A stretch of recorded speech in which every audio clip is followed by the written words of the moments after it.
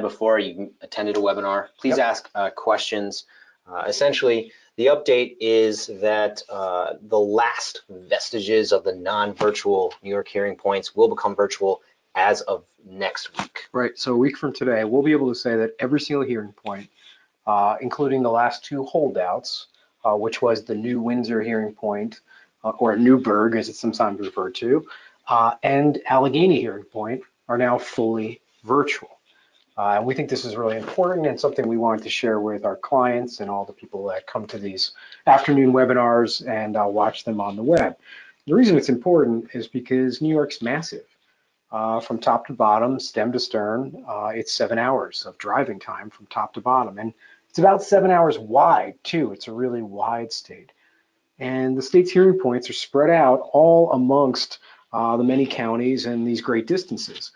And in the past, Lois Law Firm only went where most of the cases were, and that's really the downtown or downstate New York hearing points, the bottom 12 or 13 hearing points closest to our office in Manhattan and our New Jersey office. And that really worked out for most of our clients because about 80% of all of the cases in the New York workers' compensation system are venued in those hearing points. That's right. The two largest, Jamaica and Manhattan, really dwarf the amount of cases that come into the other hearing points.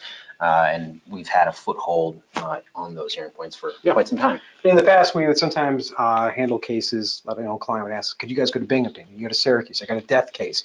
I want the same attorney on it from beginning to end. Can you do that for us?" But other places in the state we didn't really go to, and that was a little bit frustrating for our clients because they would say, "Hey, we like the way you handle cases downstate. Could you handle them all over the state that way? Can you please open up a new office in Buffalo?" And I couldn't convince a partner to go move to Buffalo. Sorry, Buffalo. You're welcome, everybody here, that I did not move there. Right, and then the other challenge we have is clients who maybe wanted one attorney to handle all of their cases throughout the entire state.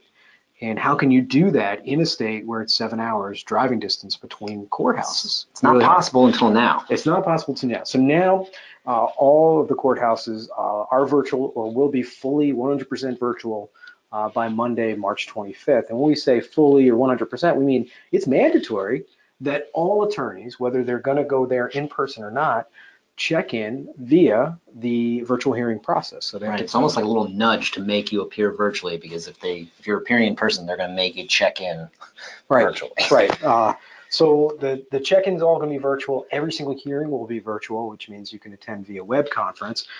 There's lots of great information on the board's website, so we're not going to get into the nuts and bolts of how it works. But we have been encouraging our clients to actually come to their hearings. Right. There's a simple baseline technology requirement for your hardware to access it. The board actually has released an app in the past couple of months so anyone really with a smartphone can attend a hearing, as long as you have the party of interest status or you have the ID and capability. And it's been a great boon for our clients. Yeah. In fact, we see huge benefits to our clients. And so today, it's been over a year that we've been attending almost every case virtually. And we want to share some information from our experience in doing this. The first thing I want to share is that we recently did a survey for a statewide client. And what we looked at was cycle time, of course, closure rate, number of attorneys, and the average bill. But then we also looked at cases that were handled virtually. And for this client, we've been attending almost everything virtually. We saw a 26% fee and expense reduction for this client in 1 year, which we attribute completely to the virtual hearing process. We have not changed the way we do things here. We still handle cases exactly the same way. I mean, absolutely, it is what it is. But we have utterly eliminated the transportation, mileage, attorney time, windshield time, expense for this client in over 90% of their workers' compensation hearings that we attend for them. And so at this year's meeting with the client, I traveled down to Atlanta and I was like, "Hey, look, we're still hitting the ball for you on the way we litigate cases, but look at this. I'm able to show you an actual fee reduction, a year-over-year reduction in what your attorney's charging you for the same volume of cases. That's, to me, something that's very meaningful to a client. Absolutely. I think the data really emphasizes it because when the virtual hearing program started, it was really a theory or a hypothesis that we would save the money. Now that we have the actual numbers over a longer than 12-month period, I think the first virtual hearing was in October or November of 2017, essentially there's enough of a sample size for us to determine that, okay, this is a real cost savings to our clients. Right. We're also seeing less continuances, so cases getting adjourned sort of against our will, and those could be just basic things like, hey, weather. Right. You know, snow days. I mean, it especially applies to our upstate population, our increasing footprint there, because they get the severe weather more so than the downstate hearing points. Yeah. It's also a lot easier for our witnesses to appear. I've had so many clients over the years tell me, Greg, I am a retailer. I don't want you pulling people to go into court and testify against even a baseless or fraudulent claim. I don't want you pulling somebody out of one of my locations in November, December, January. Those are our busy months, Greg. And how frustrating it is to have a defensible case, but it's such an interruption to the employer or the insured's workflow to have us pulling out the supervisor or the manager. Now we can tell this person, hey, the case is on for 30 minutes. You're the witness. Here's the time I need you to be just next to a phone, or have your iPhone open and in front of you and have the app open up on the iPhone. That's right. And appear virtually. And they don't have to leave the location. They don't have the travel time. They don't have to wait. I mean, how frustrated are clients when they come to court and they're waiting? Definitely. I mean, there's been a more emphasis too. The judges at these hearing points have had specific training to really call cases faster, right? There's no court reporter. A lot of times we would go in person to court and we'd all be ready, but maybe the court reporter was on a taking a break, yeah, right? Sure.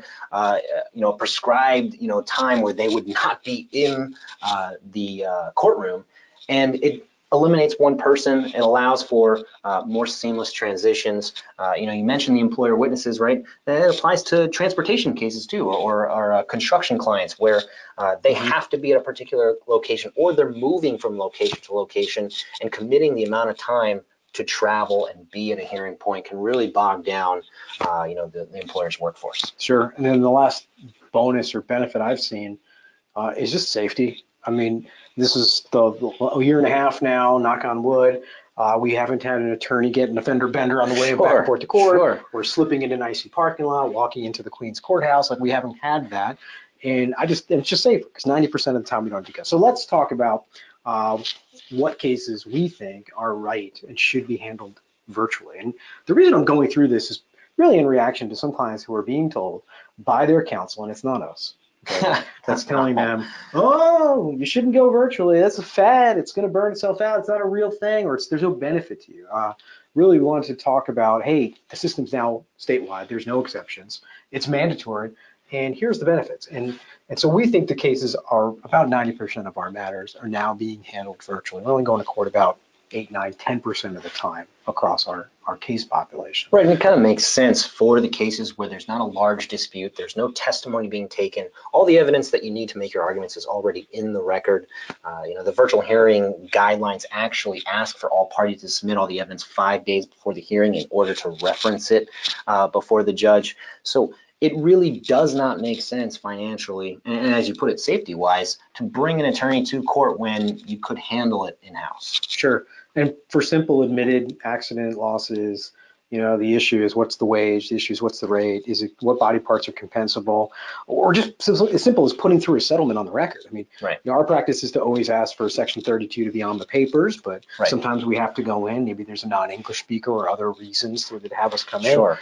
What a waste of time, effort, money, blood, and treasure, and litigation resources. I mean, just what a total waste of time. Yeah, and to accomplish the same result, right? I mean, it's not just the savings, but the results we're seeing for a course of a year and a half have not changed whether we're appearing virtually or in person. So I think it would be cause for concern if we were appearing virtually and getting different results. But with the board's annual report for 2018 just coming out, 40% of every hearing over the last year had at least one virtual participant. And it's really not taking any kind of different shape than what we were seeing when we were going to court in person. Right. So some cases we do not believe are right for a virtual hearing, and we will still appear in person. And our general rule here is appear virtually where you can. and Right. go when you can. And so we do find 8, 9, 10% of the typical attorney workload does need to be in person, and we think there's some reasons for that. Sure. We tell all of our attorneys here, if to use their judgment, if it would help the client to actually appear in person, right?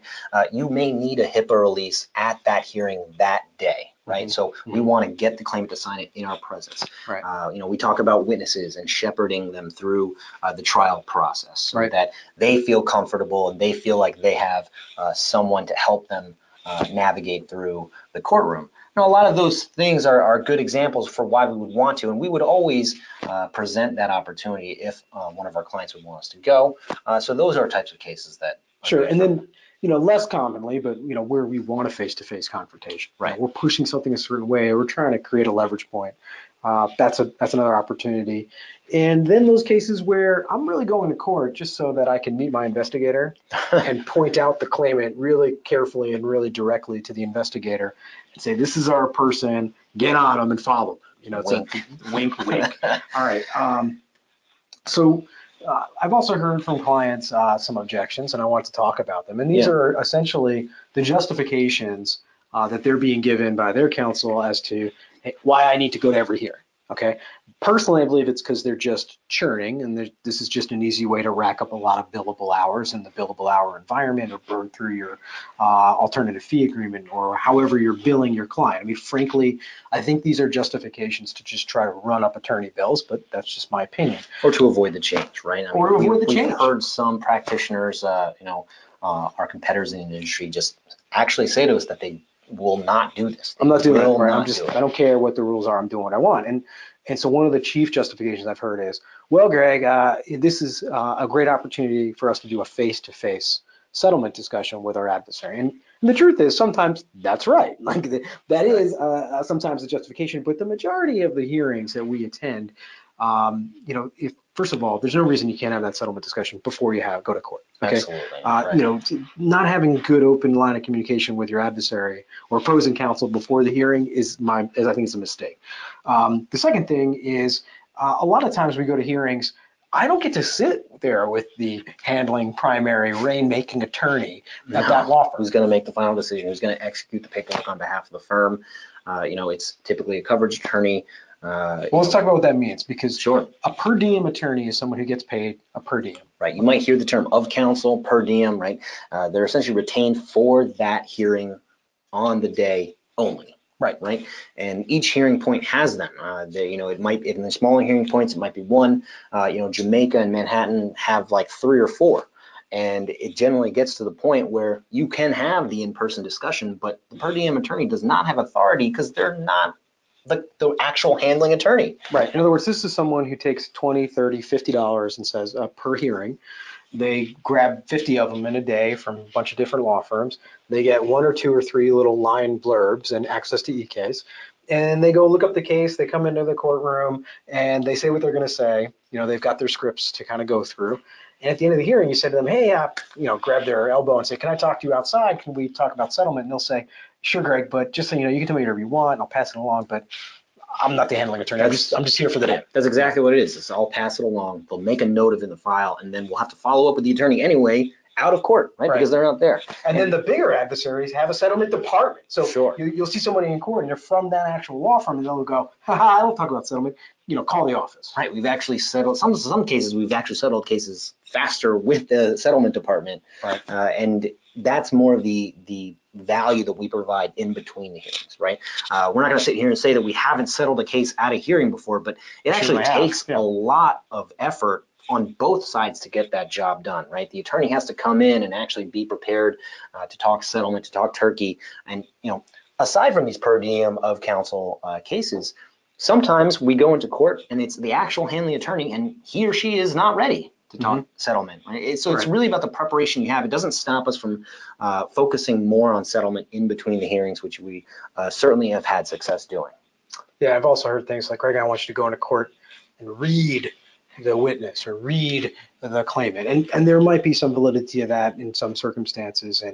But it's pretty rare. We have the claimant who comes in with an eye patch and the arm in a sling and 2 crutches, and then walks out of the courtroom. And as soon as they're out of sight of the judge, they take their eye patch off. They put on their dancing shoes and do a jig out of the courthouse. I mean, less likely. It's in my opinion, it's a pretty remote justification to spend all that time, effort. Yeah, I mean, being there. if there's certainly that kind of desire, right? We'll put on our best suit and we'll look great and scare the opposing witness and really try to do all the legal tactics that we have to get the right testimony, the right records in the file. But like I said, 90% of those cases, when there's no dispute, you're really saving the bottom line by having an attorney Yeah, go virtually. I think we're very belt and suspenders lawyers here. I think our goal is always to be as prepared as we can be before we walk into the courtroom. Right. What happens in that courtroom should really just be the unfolding of our action plan. It really shouldn't be surprises coming in and out of left field. Yeah, we like to throw grenades in their rowboat. Yeah, we like to disturb whatever their action plan is.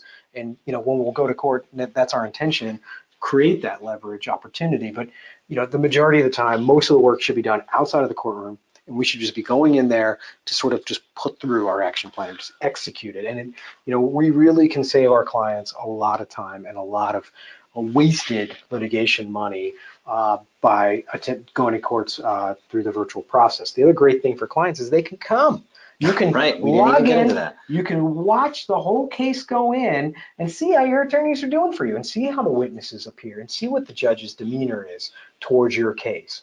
What a great opportunity. And, we've got clients where the adjusters, maybe they're in a TPA, maybe they're in-house, but they're all over the country. Right. And they certainly have never been to a New York workers' compensation hearing before.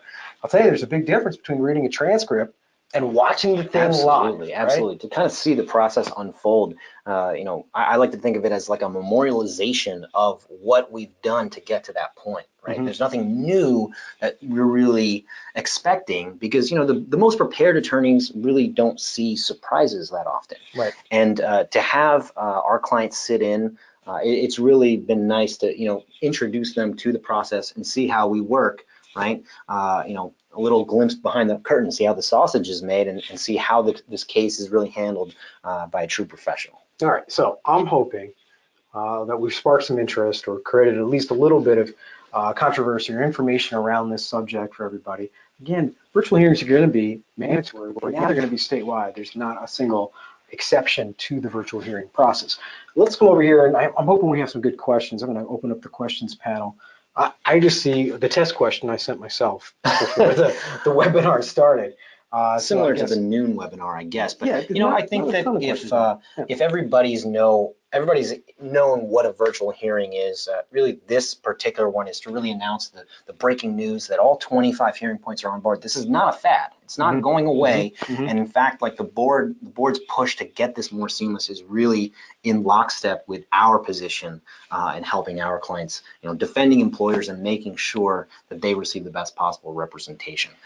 If anybody came here was looking for some penalties or some coverage, call us. You're just going to have to call us. Or, you know what? There's a great podcast that came out this past month. Oh, he's got to promote, people. Third Fridays. It's a 201 level side to the 101 level webinar.